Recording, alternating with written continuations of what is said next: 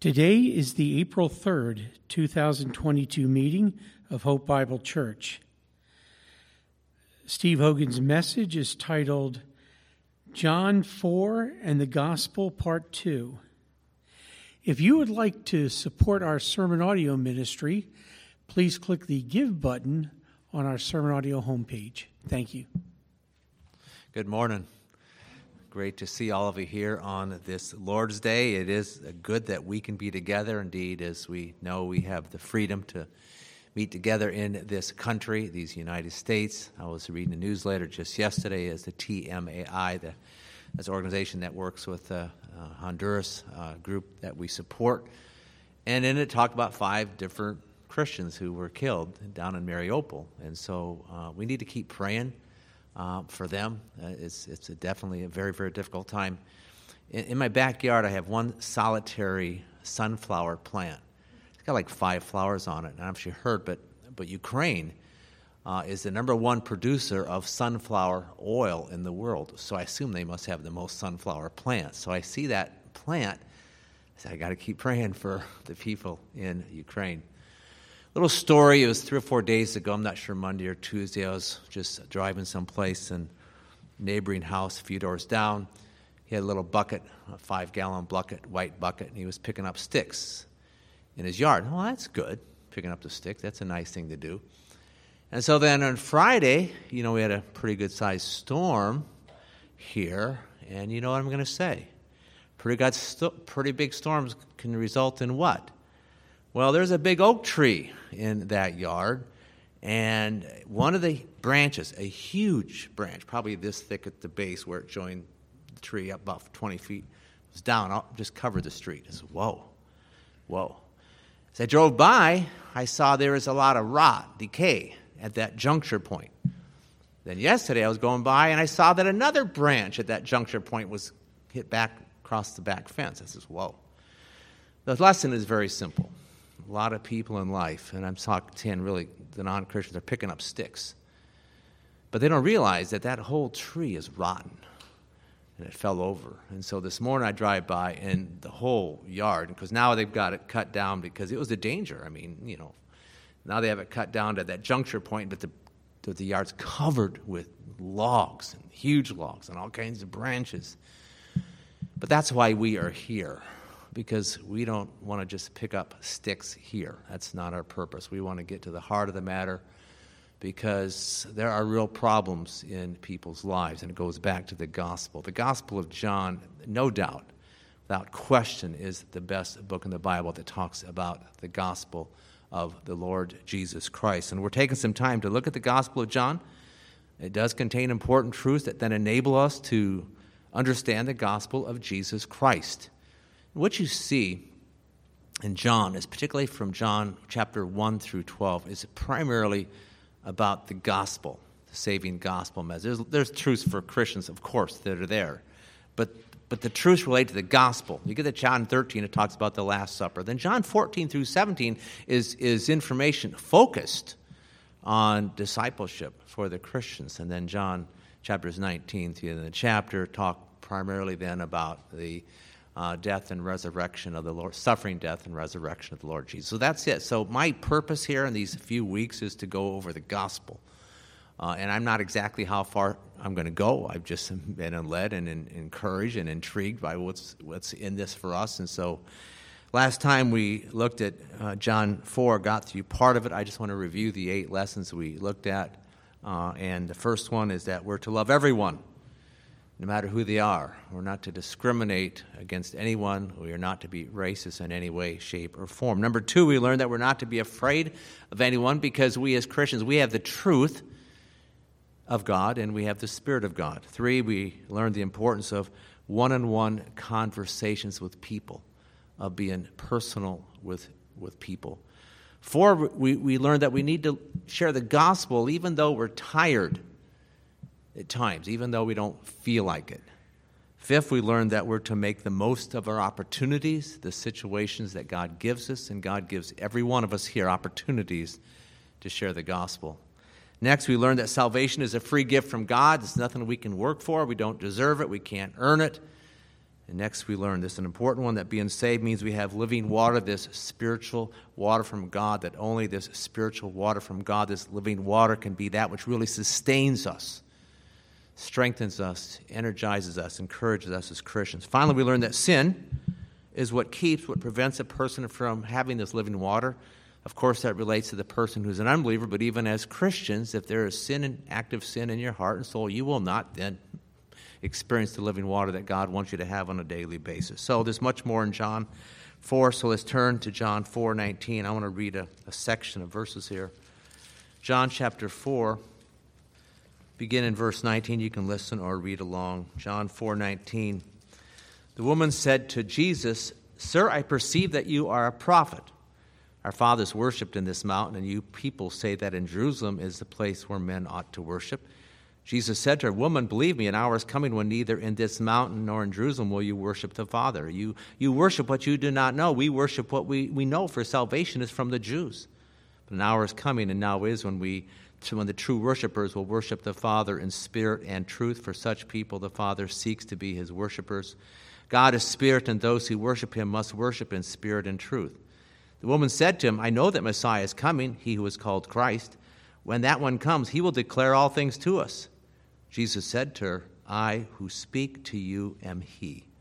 At this point, his disciples came, and they were amazed that he had been speaking with a woman, yet no one said, "What do you seek?" or "Why do you speak with her?" So the woman left her water pot, went into the city, and said to the men, "Come, see a man who told me all the things that I have done. This is not the Christ, is it?" They went out of the city and were coming to him, and meanwhile the disciples were urging him, saying, "Rabbi, eat." But he said to them, "I have food to eat that you do not know about." So the disciples were saying to one another, "No one brought him anything to eat, did he?" Jesus said to them, "My food is to do the will of him who sent me and to accomplish his work.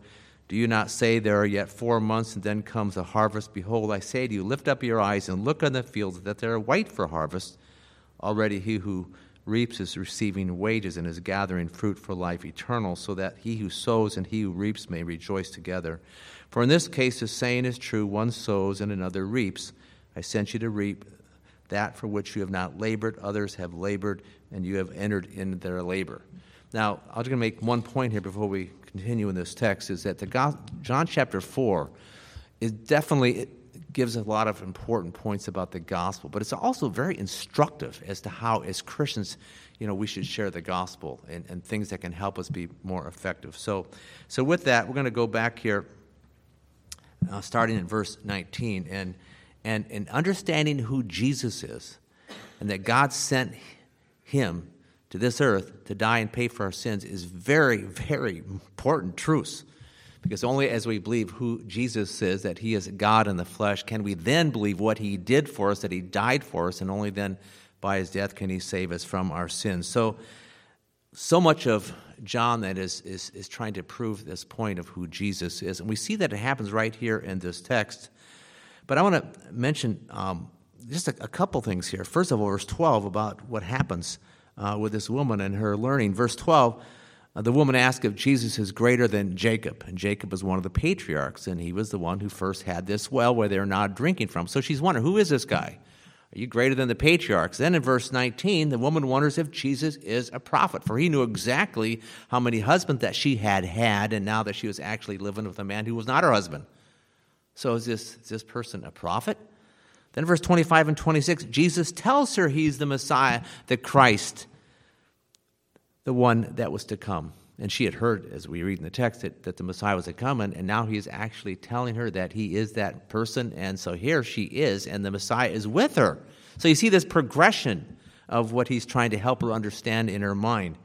Verses 28 to 30, the woman goes back into town. She's talking to some of the men there. She says, is this person the Messiah?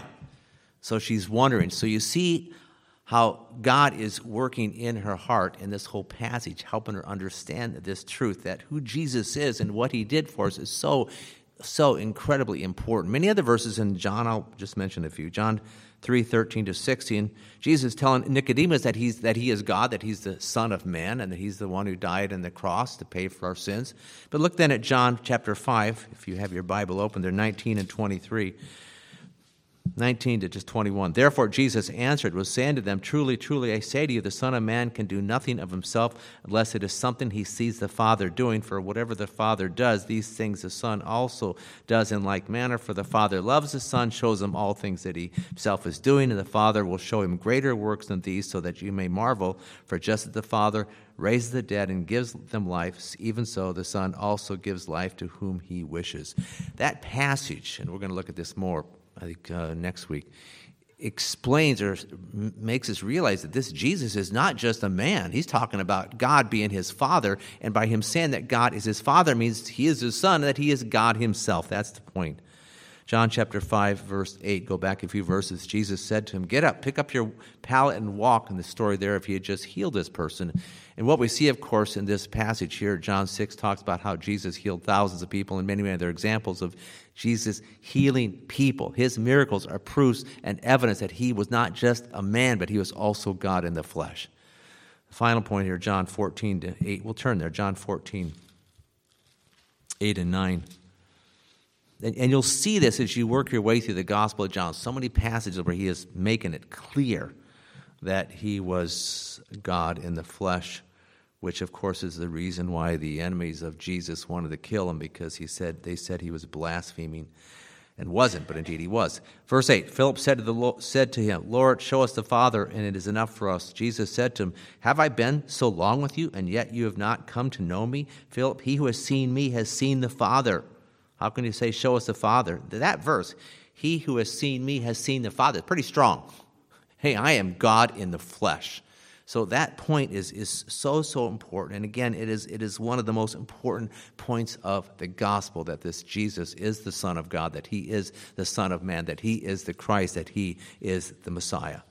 The next point is this one. Salvation comes from the Jews. This woman's confused by the truth, and Jesus wants her to know that the person who brings salvation, that is the Messiah, this is one then who is a Jew and who is descended from the Jews. You go back to Genesis 12, verses 1 through 3, and we see there very clearly that it's through Abraham that the Messiah would come.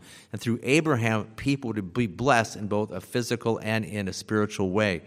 And then in Matthew 1 and Luke 3 are these lists. That's the genealogy of Jesus. And again, evidence that Jesus is a Jew and is descended from Jews. Romans 9, 3-5 also tells us that Jesus is descended from the Jews. Revelation chapters 12, 1 and 2 talks about this woman. The woman represents the nation of Israel, and how Jesus then was descended, or came from this woman. So these verses make it clear that salvation doesn't come from any other person than Christ or any other religion but through the Jews. I mean, you can talk about the Buddhist religion, you can talk about the Hindu religion, you can talk about the Islamic religion or any other religion. Salvation for your sins only comes through Christ and only comes through the Jews. That's the point. Very, very important. And it's just, again, proven time and time again through Scriptures. The next major point from this text, and this is really important, we'll spend a little time on, the primary result of being saved is that we're to worship God the Father. We're to glorify him. That is number one. Now, worshiping God, we see this in the text, isn't a matter of worshiping God in some place or in some building. Now, the woman refers to this mountain where they, the Samaritans, worshipped. And you have to understand that the Samaritans only believed that the Pentateuch, those first 5 chapters of the Bible, it was God's Word.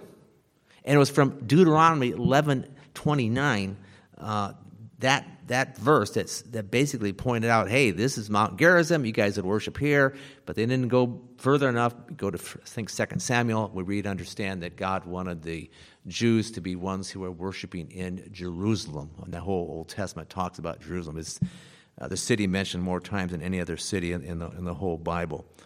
And so anyway, Jesus, though, he said what? What do you say in these texts? The time is coming when you're not going to worship in Jerusalem or Gerizim or any place. That's not it. And of course, he was prophesying, he did this, Luke 19, 21 and 23, 3 places, maybe even more, that Jerusalem and the temple would be destroyed. Okay, and of course, we know that happened. It was 70 AD. That's history. It's obvious from history that took place. The point here is that worshiping God isn't a matter of worshiping him in some place. We can worship here in this building. We're here today. We are worshiping the Lord here.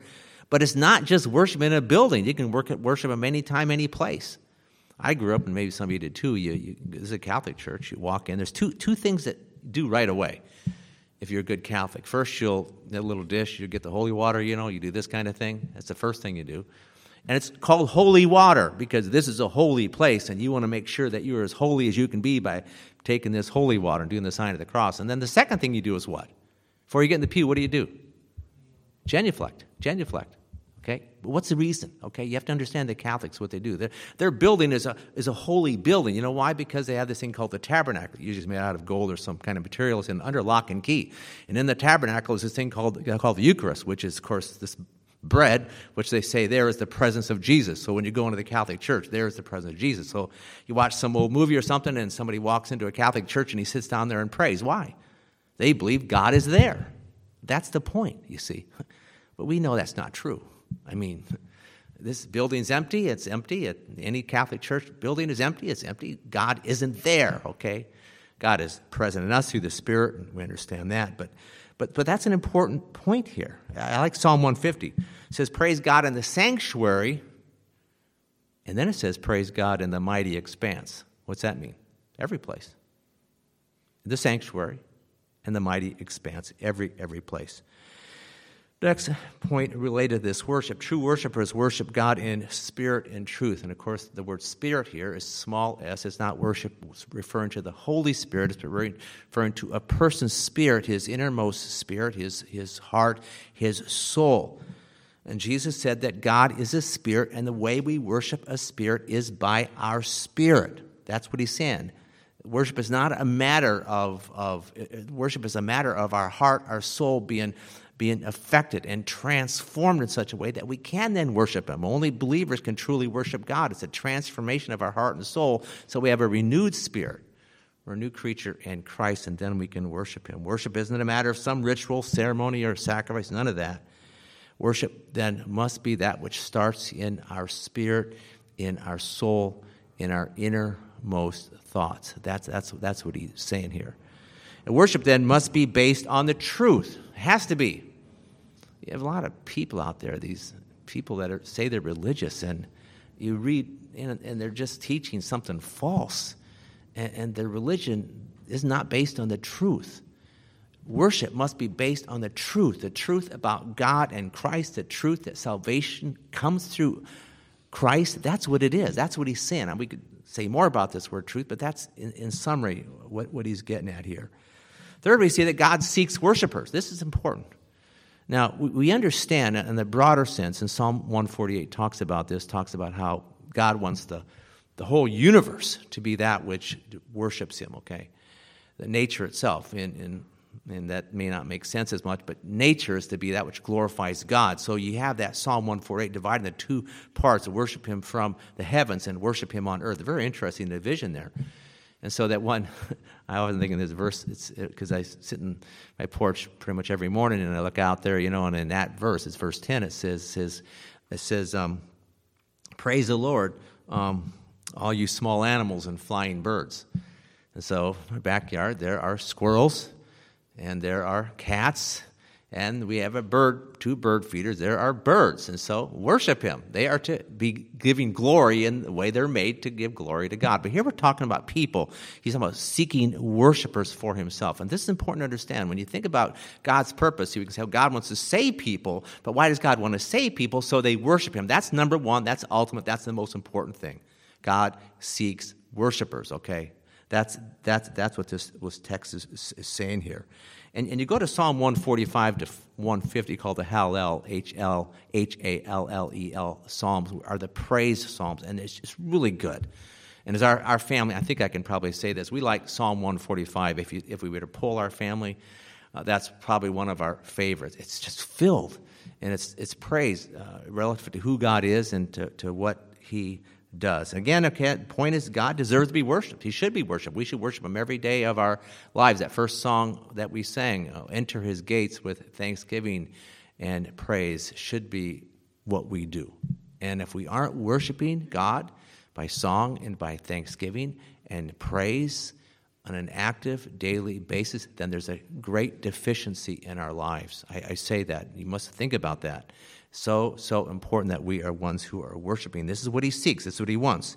And of course, when we put him first and we worship him, then we will be fulfilled. The more you worship God, the more you love the Lord, the more you honor him and thank him, the more God will then supercharge and encourage your own heart and soul. That will happen. It's not just some empty experience. It's a wonderful experience actively worshiping the Lord. So this should be our purpose in life. And there's 3 little subset points here. One is our purpose should be to worship God ourselves. Number 2, we should be encouraging and praying for other believers and Christians, this church to be a worshiping church. And thirdly, we should be praying for the lost to get saved so that more people will worship him. So it's a simple way to break down life, worshiping God ourselves, helping others worship him, and praying for the lost that they then would worship him too. Next point on worship, and again, there's a lot here, and it's a pretty extensive subject, but just summing up points. God wants people to worship the Father. You notice in these verses that Jesus didn't say he wanted people to worship him. But we all know, we're all smart enough to know that, yes, Jesus should be worshiped as well. It's just that in his humility, he didn't say that here. His ultimate desire and purpose when he was on earth was for the Father then to be worshipped. That's what he really wanted. That was it. John 17, we'll go there again. John 17, 1-5. Important text in this point here. John 17, 1-5. Jesus spoke these things, and lifting up his eyes to heaven, he said, Father, the hour has come. Glorify your Son, that the Son may glorify you, even as you have given him authority over all flesh, that to all whom you have given him he may give eternal life. This eternal life, that they may know you, the only true God, and Jesus Christ, whom you have sent. I glorified you on the earth, having accomplished the work which you have given me to do. Very important point, that last point there. So Jesus wanted to be glorified so that the Father would be glorified. And one of the main ways that was going to happen, as we read there in verse 5, is by Jesus then doing the work that God wanted him to do, particularly the work of saving people, okay? And that resulted in Father getting more and more glory. You know the verses in Philippians 2, really 5 through 11, 6 through 11, but it's talking there, verses 6 through 8, primarily about Jesus' work and saving us. He was God, but he became man and dwelt among us. He obeyed the Lord, dying on the cross. But then what does it say, verses 9 and 11? Every knee will bow, every tongue will confess that Jesus Christ is Lord. Then what? What's the last phrase?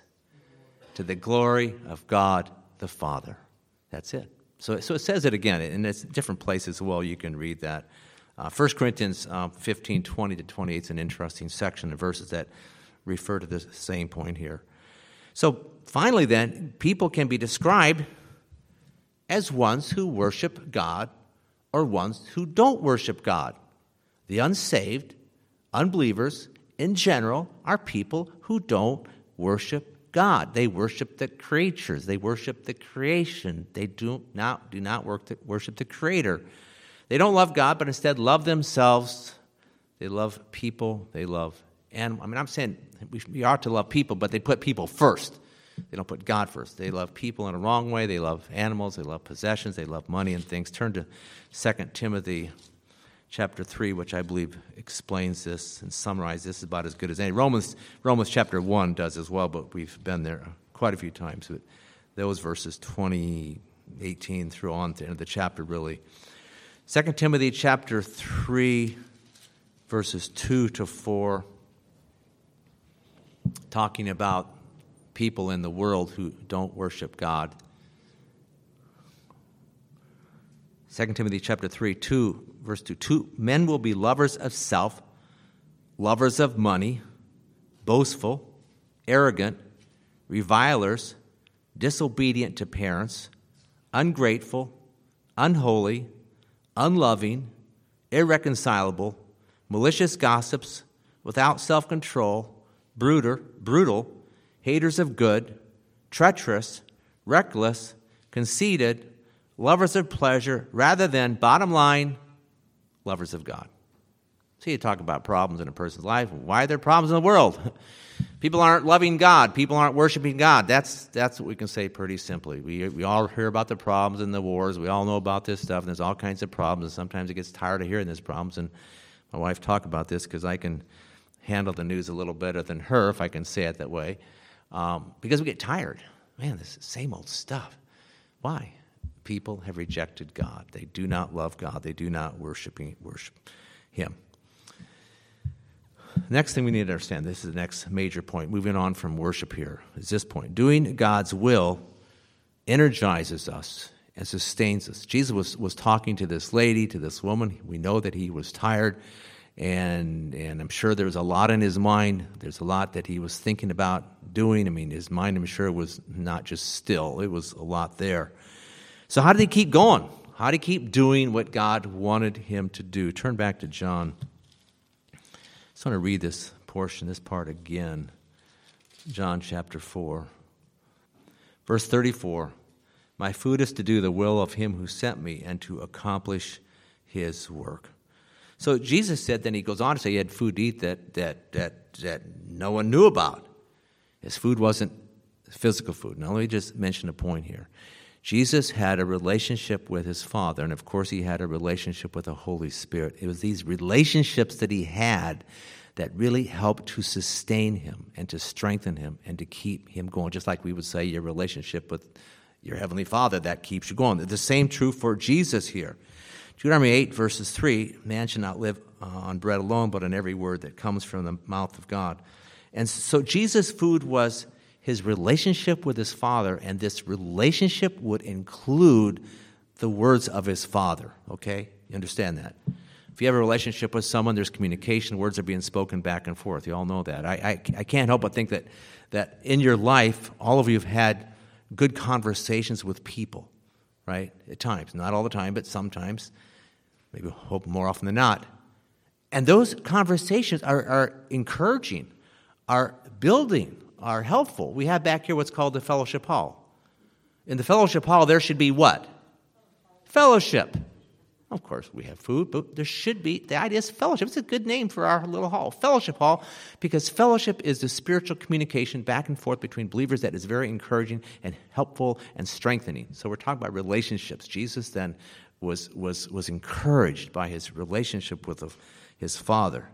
He was hearing the words of his Father. And when you go through the Gospel of John, and I'm not going to do it here, but there's so many different places where the Father told me this, and I did what the Father said, and I don't do anything but what the Father tells me to do. So they had this relationship, and he was hearing the words of his Father, and these weren't just empty words, just words on a piece of paper. They were the very words of his Father. They were true words and loving words and powerful words, words that sustained him and strengthened him.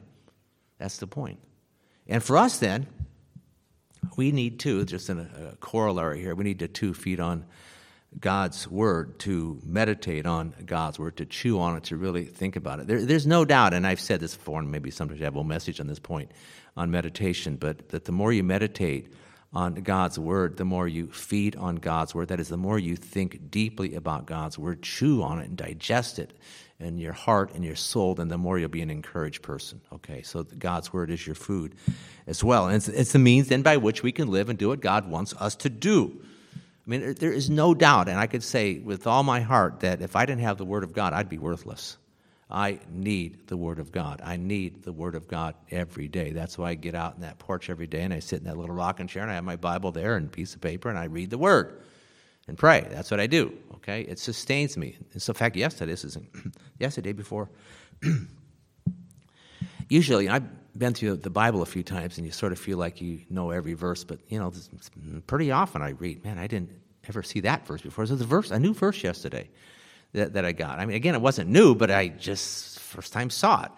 But this is the verse, and so I memorized it because it's so encouraging. It says, Psalm 37:18, it says, the blessed spend their days under the Lord's care, and their inheritance endures forever.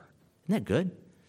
The blameless spend their days under the Lord's care, and their inheritance endures forever. So that verse helped me. And it's the same kind of verse as Psalm 23:16, 23:6, surely goodness and mercy will follow me all the days of my life, and then I'll dwell in the house of the Lord. Same thing. Days now and then there's forever. That is our life. So I just want to encourage you with that, very important of God's word in you. One aspect of these words, this communication that God had with the Father, was that it was related to his Father's will for him, that God, his Father, had a purpose for him. God, his Father, had work for him to do. And so Jesus has this perfect, super close relationship with his Father, and the Father tells him what to do, and Jesus loves to do it. He wants to do it. It says in John 8:29, I always do the things that please him. All of you have had experience where somebody told you something to do. You didn't really want to do it for whatever reason. But Jesus, when his Father told him to do something, he wanted to do it. He was excited. He was thrilled to fulfill his Father's will. And so God's purpose for Jesus, his purpose now, we're talking about not just the words of God, but the purpose of God was food for him. And what the Father tells Jesus then is that which really motivates and encourages Jesus. Jesus then is driven and is determined to do exactly what his Father wanted him to do and everything his Father wanted him to do. So you have to see that's how he lived his life. Every day the Father, and through the work of the Spirit, they were in communication together. And Jesus, of course, wanted to do his will. Psalm 40 might be prophetic. Verse 9, it says the psalmist, but of Jesus, I delight to do thy will, O God. That should be our hearts as well. So Jesus said, my food is to do the will of him who sent me and to accomplish his work. And Jesus then wanted to do his Father's work, but also then to finish it, to complete it. That verse we already read here, John 17:4, which is one of my life verses. I brought you glory on earth by completing the work you gave me to do. Completing the work you gave me to do. So that's what we need to think about our lives. That's how Jesus thought about his life. And so each of us then should have a close relationship with God, whereby then we are motivated by what he says to us and what he tells us to do. And knowing that God has you on this earth to fulfill his purpose, to do his will, and to complete it then should be that which motivates you and energizes you and encourages you and excites you and supercharges your own heart and soul. That's the way it should be. Let's turn to Acts 20. I've read this verse many times, but this verse, I believe, as much as any, conveys the heart of Paul that was supercharged by the Lord and by the truth of God, and it sums up his purpose. He was driven by the love of the Lord, but also by the purpose that God had for him. It says in verse 24, Acts 20:24, I do not consider my life of any account as dear to myself, so that I may finish my course and the ministry which I received from the Lord Jesus to testify solemnly of the gospel of the grace of God. And there's other verses. You go back to Acts chapter 9, Acts chapter 26, both talk about the purpose that God for him and how God revealed himself to him. He's on the horse and got knocked off his horse, and the Lord spoke to him, hey, this is my purpose for you. So Paul had this in his mind, this purpose then that he knew the Father wanted him to accomplish. Back to John chapter 4, last couple points of this chapter here. John 4, Jesus was reaping a harvest. And what do these verses say about reaping a harvest? Just a few points here I want to say. First of all, is Jesus was motivated by the words of his Father to work, but he's also motivated by the words of his Father to reap a harvest. And we should be motivated this way as well. As long as we're on this earth, there is a harvest to reap. It may be a small harvest, it may be a large harvest, but until the end of this age, there is always, until the Lord comes back on that day, there will always be a harvest. Again, maybe small, very small, maybe medium-sized or larger. The illustration. Back on December 19th, you might have met him or seen him, but an individual named Kurt and Brenda Short. He's only like 5'6", his wife was 5'4". But he's been a pastor of a church in Cedar Rapids for 30 years. And we were talking here, but then more in the fellowship hall, about what he had just decided to do. He'd been a church, again, pastor for 30 years in this church. He says, I'm not going to be pastor anymore. And in his research study, he found out that probably one of the places in the world where there's more going for the gospel, that is a lot of fruit being born, was a place in northern India. And he had somehow connected with this pastor, this Christian leader over there, an Indian leader. And Kurt's very much of a theologian type person and loves to write. So he sort of contracted with this guy from India to be a writer, to write theologies, books, to help train the men. So he's not going over there so much. He'll probably go once or twice a year. But his vision, man, I want to be where the action's at. Now, this doesn't mean I'm leaving here. I'm staying here. That's my plan. But the point is, understand, things in this country are pretty slow for the gospel in general. They are. People in this country are more hardened to the gospel than in the past, okay? There were times when, you can go way back to the 1740 in the First Great Awakening, the early 1800s, the Second Great Awakening back in the 1860s, another awakening, different times, different awakenings. Back when I first became a Christian, early 70s, there was a small revival in this country of sorts, okay? Things are pretty slow. That does not mean there's not a harvest. I said there can be a small harvest and a big harvest, and Kurt Jurgensmeyer wants to go where the big harvest is at. We're here where it's more small. That's fine. God has us where he wants us to go. Second point, we talk about harvesting a crop. You have to have sowers and reapers. Very simple. Ones who plant the seed and ones who reap the harvest. That's just the way it is. You all understand farmers. You have some particular farm. Both grandfathers were farmers. You plant corn in April, and you harvest the corn in October. You plant the soybeans in May. You harvest them typically in September. So you plant the seed and you harvest. But the context, the emphasis in this passage is not on being sowers. It's being reapers. That's what it says. That's one of the point here. And yes, you may sow God's word, but not reap right away. That's what we're saying. But God wants you, and the point here is to have the mind of a reaper. He says, God, I want to be one who is reaping. That's what I want to do. I want to be a reaper and believe that way and pray that way. I mean, y'all have friends that aren't saved, or people that you know, right, that aren't saved, and they've heard the word of God. The seed's been sown, but they're not saved yet. Well, just keep praying for that person. If God gives you opportunity to share something, just as the Lord leads, keep going. Persevere that God might allow you then to be a reaper. That's the point. I mean, y'all, this point is so simple. You plant a seed, you reap the crop that same day. I just mentioned corn. It's a 6-month thing. I mentioned the soybeans. It's a 4-month thing. I mean, when I plant my okra, I want to do it probably this week. It's going to be another 4 to 5 weeks before I reap some okra. It just takes time. So there's reapers and sowers. The point here is in this text, he's emphasizing the point of being a reaper, and God wants us to have that mindset as well. Next, he talks about eternal fruit, an interesting way to say it, but it's a good way to. There's eternal fruit, which means the lives of people who get saved, who receive eternal life, then are eternal fruit. They're ones who are eternally blessed, have eternal relationship with God, and ones who then are eternal worshipers of God, this eternal fruit. Final point is this, is when you work for God, you receive wages.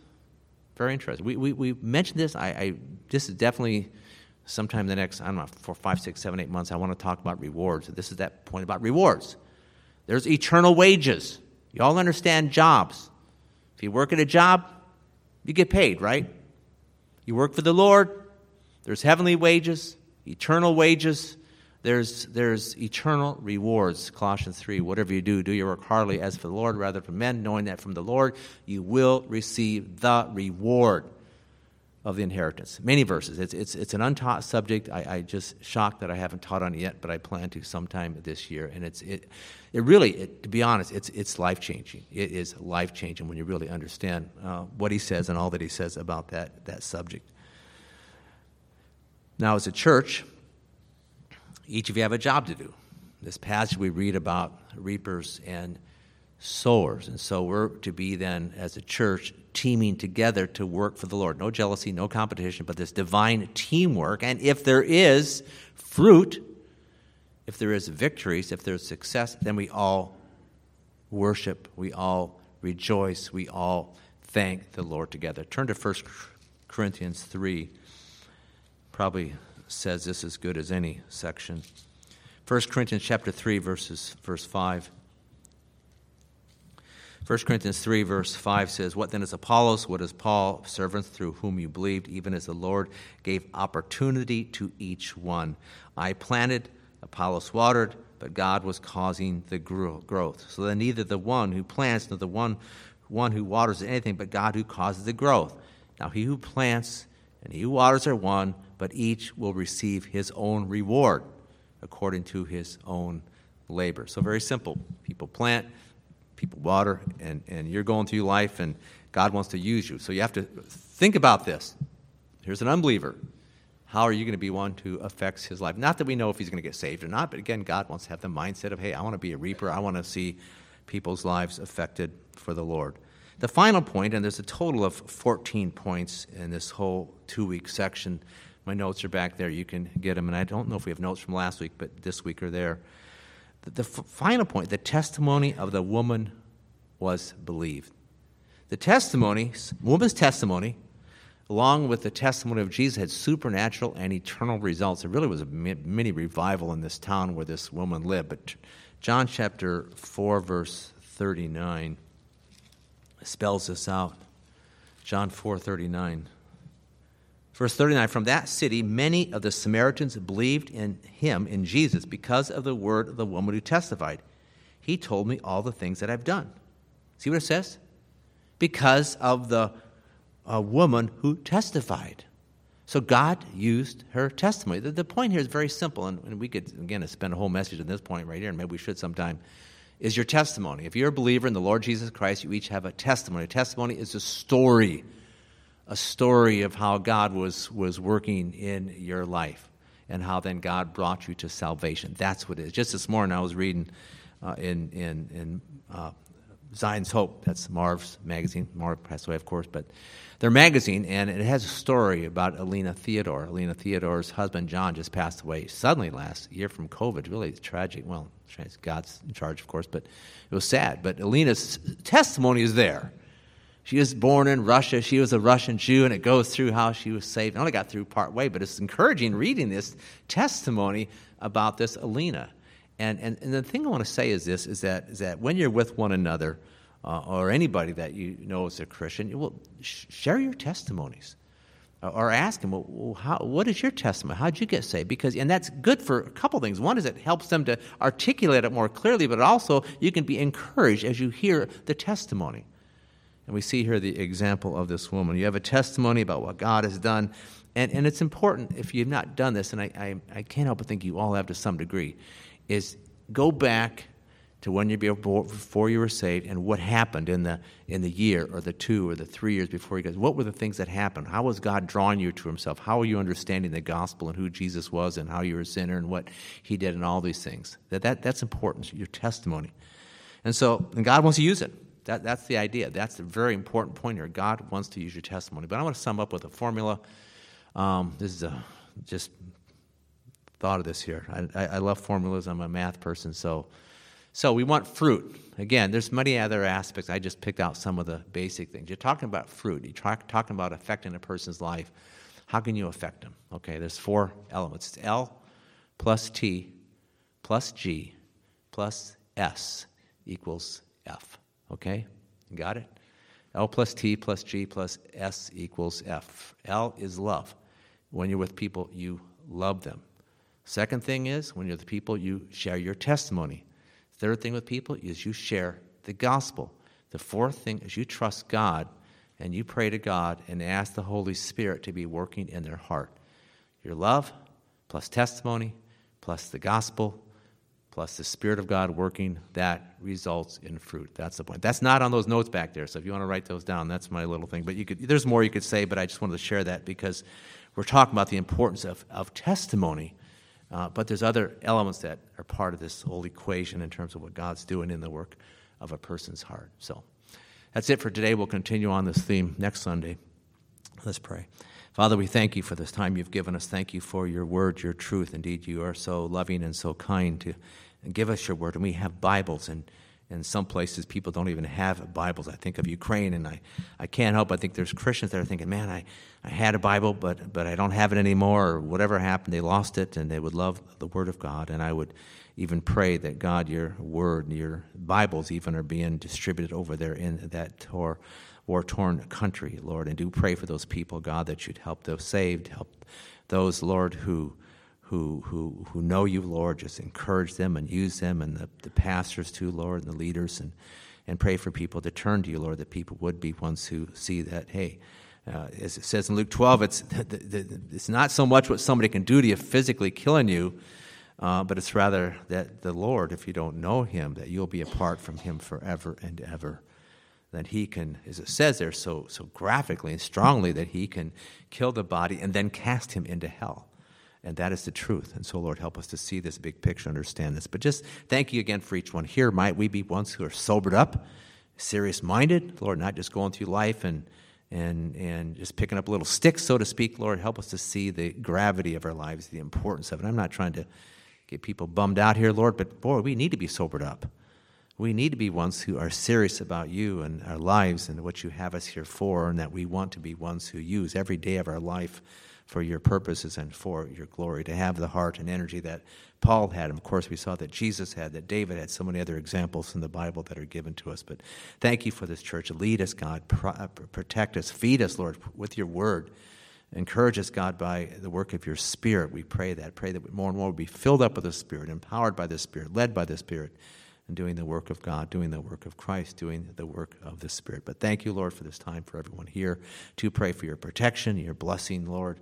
Ones who couldn't be here today, ones who are watching online, Lord, we ask you for that too, and pray that this message that's going out would have an effect in different states and even countries around the world, Lord. You multiply this message for your glory.